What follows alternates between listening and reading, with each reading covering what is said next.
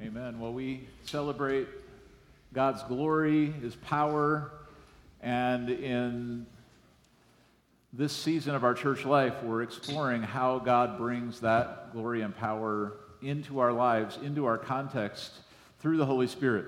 To do that, we're studying through the book of Acts. If you want to pull out a Bible from either under the seat in front of you or maybe your own that you brought today, turn to Acts chapter 17. I'd love for you to read along as we walk through this because we are essentially reading every verse of the book of Acts this summer. So we have extended readings. We're really trying to catch the scope of how God worked in that time so that we can understand better how God works in our time. My name's Dan Jarvis, by the way. If we haven't met, I'd love to talk to you after the service and get to know you. So glad you're joining us today, and you're kind of catching us midstream here in this series we're walking through Acts about how the Holy Spirit works. And so to warm up, I have a question for you, and you can look back at whoever you were talking about why you were here earlier when Mike had us do that. I've got another question you can ask that same person, and that is maybe along the way you've heard the statement, "It's not about you." Okay, sometimes it's an inspirational statement, sometimes it's a big elbow from like a spouse or somebody or a parent going, "Hey, it's not about you." It might be your employer. It might even be that right now the pastor of your church is saying to you, "Hey, it's not about you." Okay, so if that's happening to you right now, what does that mean? What does that statement indicate? Okay, sometimes people say it sarcastically, sometimes it's really serious. So when you hear it, what do you think is really inferred by telling someone that? Okay, so I'll give you 30 seconds to ask your neighbor, "Hey, what do you think that statement means?" Go for it. All right, hopefully that gives all of us an appropriate dose of humility here to get started. And one of the things I've noticed about how life works is I do feel like the more filled I am with God, the less things are about me. Or maybe we would say the more filled with the Holy Spirit we are, the less filled with our own pride we can be. Because you're going to be filled by one thing or the other. You're either full of yourself or you're full of something else. You're full of the Holy Spirit. So in the book of Acts, we learn what it looks like to actually live a life in the Spirit. And we're picking up the story here at kind of the height of adventure in this book. Okay, so last week, Pastor Dell was walking through the story of the Philippian jailer and the earthquake, and some people come to Jesus when they hear about him. They embrace the message with openness. Other people resist it. People start riots. People are throwing stones. It gets pretty crazy. So we're in the middle of that story. The gospel, the good news about Jesus, is spreading around the world at this time in the book of Acts, and each new community it encounters, there's a new result. Right, there's some sort of new cocktail of chemical, the reaction that happens, and you don't quite know. Like you add Jesus into something, and some people blow up, other people open up. Okay, so let's start in chapter 17. We'll go to verse 16, and here we have Paul and Silas and Timothy. Remember, they're working as a team. Paul had gone ahead to the city of Athens in Greece. Timothy and Silas were going to catch up. It says, while Paul was waiting for them in Athens, he was deeply troubled by all the idols he saw everywhere in the city. He went to the synagogue to reason with the Jews and the God-fearing Gentiles. Remember, the synagogue was kind of like the Jewish church of that time. So that's where the people that were faithful to God's law would meet and talk about it and pray. Not all that different than what we're doing this morning. So Paul went there. He's reasoning with them. He says, and he also spoke daily in the public square to all that happened to be there. Well, he also had a debate with some of the Epicurean and Stoic philosophers. And when he told them about Jesus and his resurrection, they said, "What is this babbler trying to say?" With these strange ideas that he's picked up. Others said, he must be preaching about some foreign gods. They took him to the high council of the city. "Come, tell us about this new teaching," they said. "You are saying some rather strange things, and we want to know what it's all about." It should be explained that the Athenians, as well as foreigners in Athens, seemed to spend all their time discussing the latest ideas. Right? So Athens was a little bit like what the internet was 10 or 15 years ago, when there were actually ideas being discussed. Right now we're just watching pictures of people fall downstairs and people throwing tennis balls into cups, and that somehow that's filling our lives. But Back in the day, it was a little more sophisticated. And back in Athens, they really got into it, right? They would actually meet and discuss philosophy just for the fun of it. So if you think about it, that's a wide open door for the Apostle Paul, who's pretty educated himself, so he can go toe-to-toe with a Stoic philosopher, and he does. Verse 22, Paul, standing before the council, addressed them as follows: Men of Athens, I notice that you are very religious in every way, for as I was walking along, I saw your many shrines, and one of your altars had this inscription on it, to an unknown God. This God whom you worship without knowing is the one I'm telling you about. Now, it's interesting, okay, that's all we know about that particular shrine in the Scripture, but there's actually a historical record from the city of Athens that goes back before this time and says that Athens was miraculously delivered from a plague, and it was actually the real God. There was a whole story behind that. But they didn't know God, and they didn't know who to thank for this miraculous deliverance as a city, so they erected an altar to an unknown God.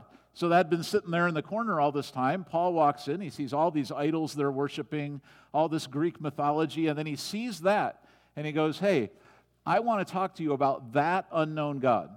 Okay, and he does. He walks through, and I think about this, something impressive here is it's not like Paul had prep time. I mean, he's walking into this, pretty highbrow establishment here to talk to the Athenian council, and here's what he says. He is the God, talking about the God of the unknown God, he is the God who made the world and everything in it. Since he is the Lord of heaven and earth, he doesn't live in man-made temples, and human hands can't serve his needs. He has no needs. He himself gives life and breath to everything, and he satisfies every need. From one man, he created all the nations through the whole earth. He decided beforehand when they should rise and fall, and he determined their boundaries. His purpose was that the nations, or the people groups, would seek after God and perhaps feel their way toward him and find him, though he's not far from any one of us.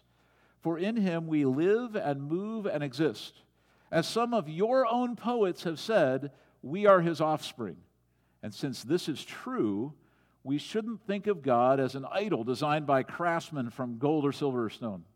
God overlooked people's ignorance about these things in earlier times, but now he commands everyone everywhere to repent of their sins and turn to him.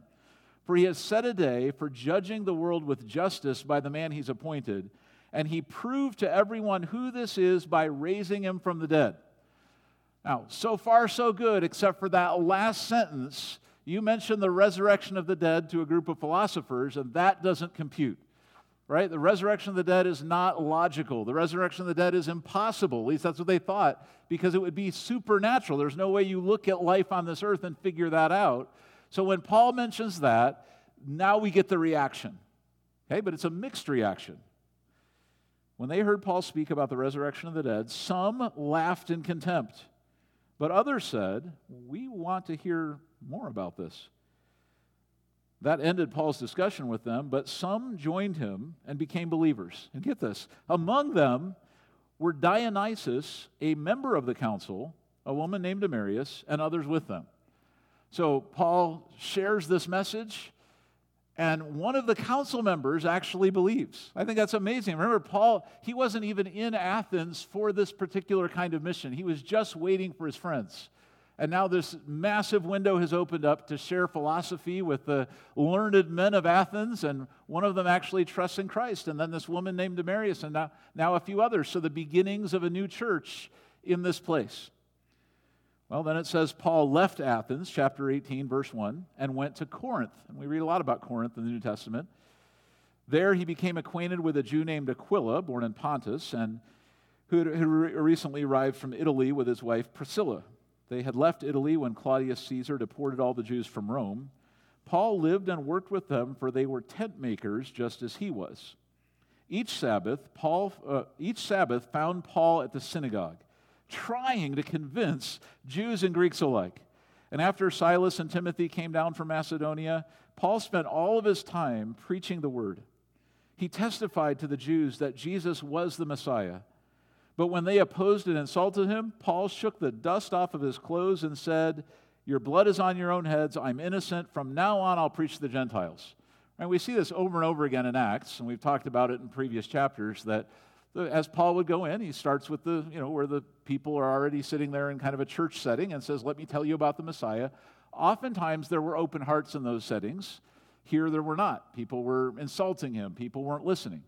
So you can almost imagine Paul saying, hey, I love you, but guess what? Nobody's listening. I'm out. Now, just to kind of catch the boldness of this, I want you to zoom in on the next verse. Okay? There's a little tidbit here that I think is kind of hilarious.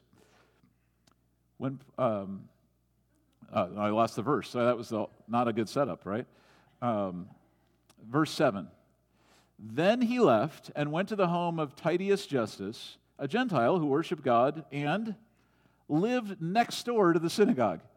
So you imagine Paul saying, look, you're not listening, I'm out, and he just literally walked next door and started talking to the Gentiles that live there. And remember, for the people that were the kind of the stodgy Jews that didn't really understand the bigger picture of what the prophecies all meant, they were still in this zone where you don't even really talk to the Gentiles. So there's one living next door to their synagogue.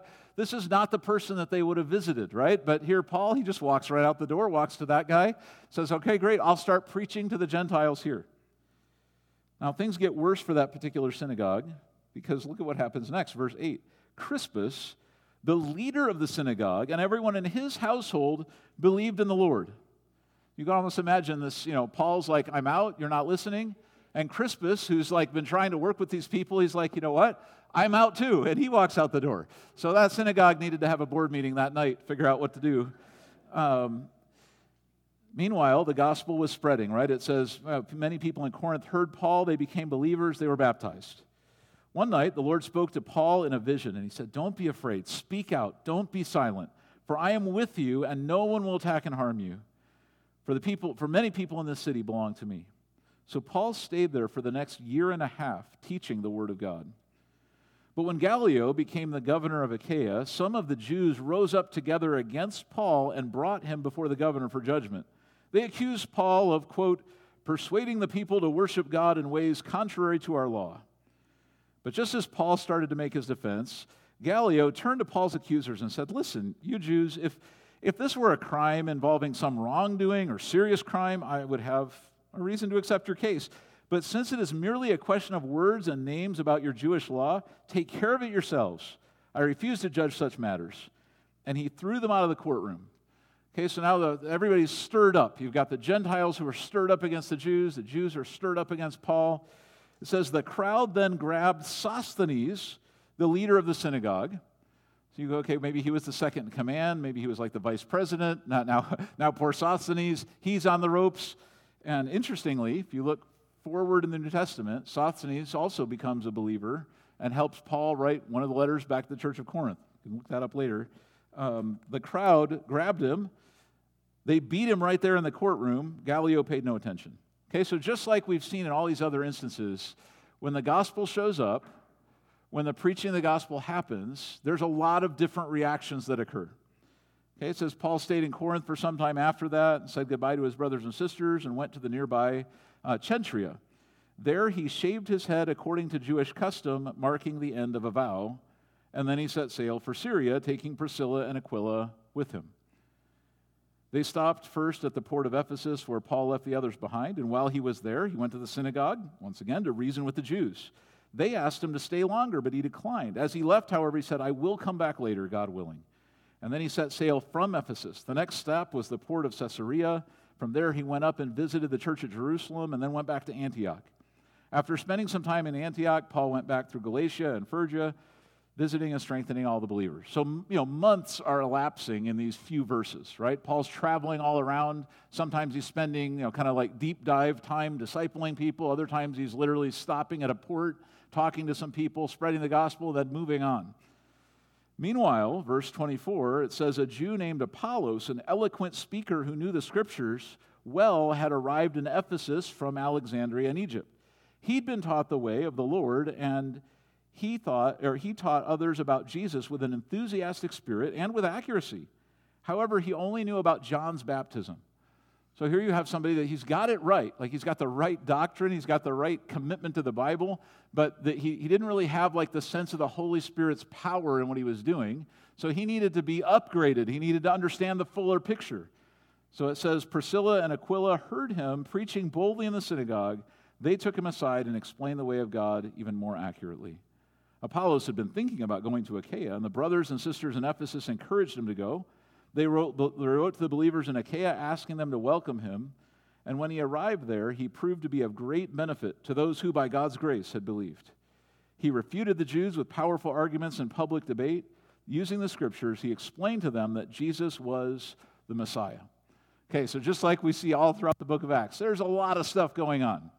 And when I think about what it took for the gospel to spread through all of these different characters, Paul, Silas, Timothy, and some of the new characters like Crispus and Priscilla and Aquila and Apollos, all of these people, in order to step forward for the gospel, in order to be involved in outreach, they had to set themselves aside. That is, they would have missed the opportunities that they had if their lives had been oriented around self-focus, right?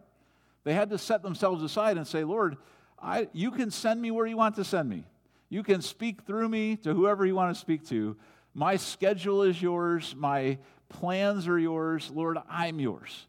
And it was that surrendered heart, that willingness to look beyond themselves, that actually opened the door for all of this adventure that we've been walking through in Acts. So here's a principle that I want to kind of grab a hold of. I want to do this personally and see where this leads us personally and as a church together. Okay, here it is. Effective outreach begins where self-focus ends. Effective outreach begins where self-focus ends. As if you're focused on yourself, you might walk through a room and not even realize there's all sorts of needs around you, and so you don't reach out, right? And as a church, that could happen as well. A church could get really excited about what's happening inside of its building. Say, man, we've got to get deeper, and we've got to do this better. It's got to be more quality, and those will all be good pursuits, right? But if all of the focus is on ourselves, who will we reach out to? Well, nobody, because effective outreach can only begin when our self-focus ends and we start looking at others instead of ourselves. And I see that in all of these stories as they unfold in the book of Acts. That Paul wasn't worried about his legacy. He wasn't worried about the royalties on what he was preaching. Paul had a whole different vision of just offering himself and saying, everything I've got is all on the table. That's why he could go to one place and walk away the next day. He could go to another place and say, I'm staying here for a year and a half to teach these people. Like, it really wasn't about him. And so every step he was taking was on purpose. So we'll come back to that. A couple things I notice about outreach when it's not about you. One is that you can see every moment as a mission. So when life is about you, when your focus is on yourself, then every moment is your opportunity, like, how can I have fun right now? Or how can I get what I want? Or how can I get people to do what I want? How can I get more of what I wish for? But as soon as you shut that off and say, wait a minute, that doesn't even matter, there's more to life than me, that all of a sudden opens doors. And every moment is now a mission. So here's Paul in Athens, one of the leading cities of the time, probably a lot of wealth there, probably fancy hotels, amazing restaurants, cool Parthenons to look at. Paul could have just said, you know what, man, Silas and Timothy are late. I'm going to take the week. I'm going to chill out. I'm going to do some sightseeing and get some needed R&R, and then we'll be back on mission later. Okay, and who knows, maybe that's what he was doing. Until an opportunity popped up, and what did he start to do? He started to share. Every moment's a mission. So here he is in this place that said, well, if I'm here, I might as well talk to the Jews and the Greeks, and then if they don't listen, I'll go to the public square and start talking, and that one opportunity led to another, and pretty soon he's standing before the high council of Athens preaching about Jesus' resurrection from the dead. Every moment to him was a mission. None of that was in their plan, right? That wasn't like the mission trip, here's on Tuesday we're going to do that, and Wednesday we're going to... He didn't have a plan like that. He was just following the prompting of the Holy Spirit. So you can live that way too. You can say every moment. So I'm driving to work. I'm sitting in my classroom at school. I'm eating lunch with somebody. I'm hanging out at my home. Like every moment can say, Lord, all of this is you. Because if it's not about me and it is about you, then all of my time is yours, Lord. It's pretty exciting to see what will the Holy Spirit do in your life if you just let him start working. Okay, so that's one observation. Here's another one. When it's not about you, you can start conversations about Jesus. See, people that are very into themselves don't generally talk about Jesus because it doesn't really make sense for them to do that. It would take the focus off of them, right? It would kind of defeat their purpose of self-focus. And so, but when it's no longer about you, you walk into a situation and you think, how could I serve the people that I'm talking to? Well, they may not be well served by hearing about you. The best thing you could probably do for them is introduce them to some sort of pathway to start learning about God and their purpose in life and what Jesus came to do. So here, Paul starts doing that everywhere he goes. You keep noticing that. And he gets to the Athenian council, and they're saying, wow, you're saying some strange things. We want to know what it's all about. I know for me, one of the things that I assume in my mind that I know is not true is I assume that everybody has a closed heart to talking about Jesus. You ever think that way? Like you think, man, if I open my mouth about this, if I tried to share, like what will they really think? What if they reject me? I don't know. What if they don't? I'm not even sure what we're really afraid of, but we think that there's all these big barriers out there. My actual life experience with this is that a lot of people are really willing to have conversations. That America is actually not all that different than Athens was back then. That if you want to start a conversation, it doesn't mean people are starting out agreeing with you, but they're probably willing to listen, especially if you start from your own testimony like Paul did. Hey, here's my life. I want to tell you what I have new truth to offer to you. So rather than withholding all that, we say, okay, Lord, if you want to use my mouth to share the gospel with somebody, I'm willing for that to happen. When it's not about you, you can be the one who finds the common ground. So I noticed that when Paul was in Athens, he wasn't going out there saying, hey, all you Athenian philosophers, meet me at the synagogue and we'll talk about really important things. Where did he meet them? He met them in their place to talk. He went to them and he started from the premise of what they already were thinking about, their altar to the unknown God, their poets. He was saying, I notice, I'm looking around your city, you're religious in every way. He started where they were. He didn't ask them to change and move before they could talk about Jesus. And I think that's really important. One of the habits we can get into is we can say, well, we're talking about Jesus here at church, so if somebody needs to hear, how do I get them to church? It's not a bad impulse. I mean, it's great. Bring everybody you can to church. But this is probably not most people's first step toward Christ. We have to go out where people are, befriend them, connect with them, and then see if the Lord opens doors the way he did when Paul started speaking. Attached to that is this fourth observation. When it's not about you, you can care about their culture, not just yours. It's kind of fascinating that as Paul was sharing the gospel to the Athenian council, he mentioned their poets. So there was a Greek poet named, I think his name was Aratus, and he wrote this poem that was kind of a mix of poetry and science about astronomy called Phenomenon. And it had to do with constellations and stars, and then it was kind of mixed together with Greek mythology, and there was like, there's where Zeus lives. And in the poem that everybody was kind of familiar with at the time, there was this line like, and we're all his offspring, like we're all kind of coming from that. And Paul keys in on that, and he says, that's not totally wrong. In fact, let me tell you about the actual God from which you come, from which you move and live and have your being. So Paul, even though he was like a learned Jew, and you read all the credentials of the Pharisees, grew up in that context, somehow he had taken the time to understand the wider culture he was in.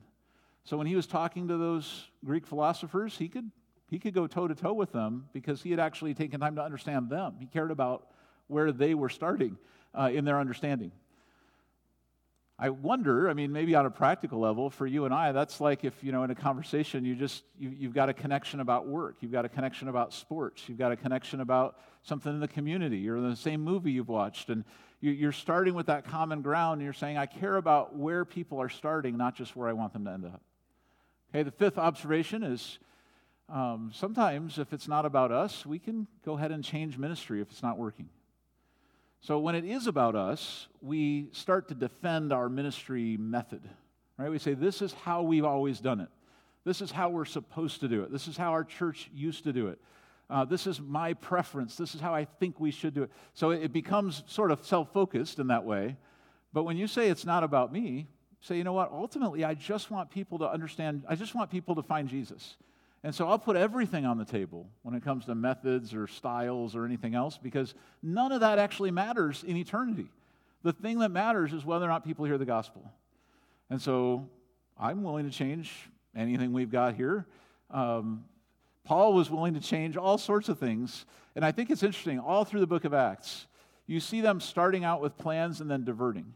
It just happens over and over and over again. Like they're going to go to this city, but nope, instead we ended up in that other city. We thought we were going to go here, but no, there was some miracle that happened that led us this direction. So here in chapter 18, they were trying to convince the Jews and the Greeks alike. When they were imposed and insulted him, Paul shook the dust from his clothes. He left, and now he started the church of Corinth with other people, and those original people, they totally missed it. If Paul had been resolute to just keep doing the same thing over and over again, if he had been insane in that way, so much of the movement in the book of Acts would have never happened. It took the willingness to be adaptive, the willingness to change, and that requires the humility of saying, it's not about me, and I don't have anything to prove. Let's do the thing that works. Okay, so then here's the sixth observation about this. When it's not about you, you can reduce the reasons for resistance. So I look at what Paul did. I think, I don't know if I would exactly want to do that.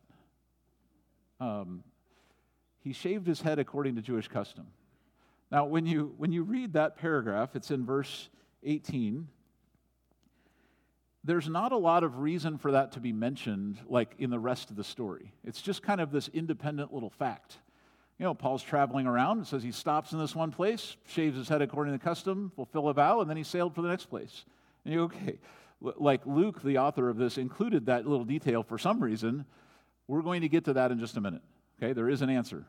The seventh observation is that when it's not about you, you can make heroes instead of trying to be one. You don't have to finish the things that you start. You don't have to be involved. So like when Apollos shows up, who's an amazing communicator, and Priscilla and Aquila realize that, their goal for Apollos was not, hey, we've got to get Apollos to join us. Their goal was equip him and send him. And Apollos went out and did great things for the gospel in other places that the first characters couldn't go to. And so I look at this mentality of when you've set yourself aside, you're no longer trying to build your thing. You're honestly just trying to see things multiply for the kingdom. And so you and I have that opportunity in the things that we do. Whether or not we're leaders in something, we can say, you know what, I don't have to be the hero of every story. Lord, I'll run my race well, I'll do what I can, but I want to empower other people. I want to encourage other people. We just want the kingdom to expand. It doesn't matter who gets the credit in the end. Now, a couple observations, and I have one more text that is going to answer the shaved head question. So you'll want to go to this one. It's in 1 Corinthians 9. But while you're turning there, I wanted to offer you a couple of my own observations as one who's really tried over a couple decades now to be a part of outreach in various ways. Personally, trying to reach out to people. I do not bat 1,000 on that. Sometimes I get done with an interaction and think I was still somehow selfish, or I still missed the opportunity. And then I would also say there's been times when, like church-wide, we together have tried things. Sometimes they work, sometimes they don't work. Here are my observations about outreach. One is we do have to expect to work hard. That was interesting when Aquila and Priscilla, the husband and wife, connected with Paul. What was their point of connection? It was tent making. Now, that was their job. They were working. So here's the Apostle Paul. He's working as a tent maker to make ends meet so that he can do all this ministry. He didn't have some foundation funding everything behind him. He had to work along the way.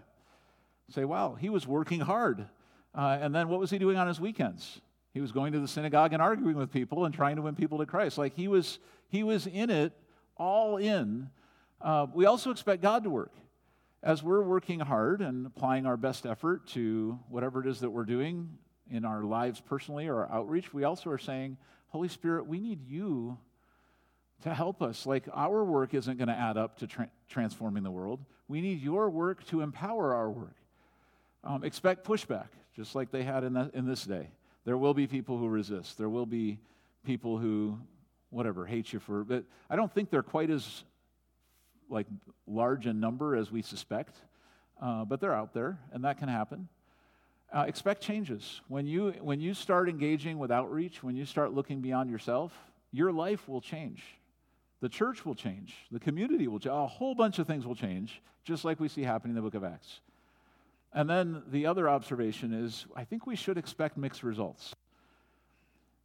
There will be moments when someone comes to Christ or some amazing, cool miracle happens or somebody's transformed and we pull them up and we say, wow, give your testimony, here's how this all added up and look at the fruit of the work we were involved in. And we celebrate that. Okay, but there's also going to be times when people just slam the door and walk away, and we have no idea if we even planted a seed or not. That was the way it was in the book of Acts. It's still the way it is now. So we say, Lord, we want to be faithful in our walk with you, faithful serving you, and we're expecting that the results will be mixed. The results will be kind of hard to measure. That we don't want that to distract us from accomplishing our mission. All right, so wrapping up here with 1 Corinthians 9. I love this text. Now remember, we just read about Paul going to Corinth and the first few people becoming Christians in that city. So later on, he writes a letter to the people in that city, describing some things, explaining some things, answering some questions. And he actually explains why he would shave his head for the Jews, why he would quote Greek poetry to the people of Athens, why he would move around and sail around in all these different crazy directions. It all makes sense when you read what he writes, chapter 9, verse 19. He said, even though I am a free man with no master, I have become a slave to all people to bring many to Christ. He says, I don't have to do what I'm doing. I don't have to serve people. But I'm choosing to serve them. I'm choosing to be like a slave, to give up myself, to say it's not about me, so that I can win them. That's why he goes through all of the things he goes through along the way. He said, when I was with the Jews, I lived like a Jew to bring the Jews to Christ. When I was with those who follow the Jewish law, I too lived under that law. Now, he could have gotten into a debate with them about all the finer points of how the law is fulfilled in Christ, and a lot of that doesn't apply, and he didn't mess with that. He said, you know what, if you need me to shave my head so that I can talk to you, great, I'll shave my head so I can talk to you. He had a higher principle than trying to prove that he was right. He wanted the opportunity to minister to those people, to serve them. He says, even though I am not subject to the law, I did this so that I could bring to Christ those who are under the law. And when I am with the Gentiles who do not follow Jewish law, I too live apart from that law so that I can bring them to Christ. So yeah, I did read the poem about Zeus. Instead of judging Paul, Paul, why were you filling your mind with that? No, Paul was engaging with their culture. He was, whoever I'm with, I want to be able to converse with them so that the doors will remain open. He said, I do not ignore the law of God. I obey the law of Christ. So he's got this higher principle that he's living by. When I'm with those who are weak, I share their weakness, for I want to bring the weak to Christ. Yes, I try to find common ground with everyone, doing everything I can to save some. I do everything to spread the good news and share in its blessings. Don't you realize that in a race, everyone runs? I don't know that that's technically going to be true in our 5K race. But you get his point. Don't you realize in a race, everyone runs, but only one person gets the prize. So run to win. All athletes are disciplined in their training. They do it to win a prize that will fade away. We do it for an eternal prize. So I run with purpose in every step. Every moment's a mission. Every interaction is an opportunity. I'll shave my head. I'll change my lifestyle, I'll act like a Jew or act like a Gentile. That stuff doesn't matter because I'm on mission with purpose in every step. I'm not just shadow boxing. I discipline my body like an athlete, training it to do what it should. Otherwise, I fear that after preaching to others, I myself might be disqualified. The challenge here is that we can run hard for the gospel. We can expect God to work if we're willing to set ourselves aside. If we're willing to say, you know what, it's not actually about me anymore. I have a higher mission, I have a higher calling, and that's the race I'm going to run. So let's pray, let's ask for God's help as we try to run that race together as a church. Lord, thank you for the calling that you've put on every one of our lives, that we are your ambassadors out in the world. We get to share your love, we get to share the gospel, and Lord, we get to help multiply something that's eternal, something that won't ever fade away. Thank you for including us in all of that. I pray that you would help us to come to the end of ourselves so that our real outreach can begin. Lord, I pray as a church family that we would welcome the opportunity to serve and share and go meet people right where they are. And Lord, I pray that individually we would have a heart that puts others first, recognizing that there's so much more going on in the world than just our own lives, and that you've made us for so much more than what we're currently imagining. Lord, as we take steps forward as a church family together to reach out, would you empower those steps? Even more importantly, as we take personal steps to connect with our friends and our neighbors, our loved ones, to see opportunities for those people to experience the same joy that we've experienced in knowing you, I pray that we would set ourselves aside, our preferences, our styles, and instead, Lord, that we would focus in on what matters most. We look forward to the things that you'll do in us and through us. So, Holy Spirit, we ask our question that we're asking all summer right now. What do you want to do within us? What do you want to do within me? In Jesus' name we pray. Amen. All right, God bless you. We'll see you next week for more of the Book of Acts.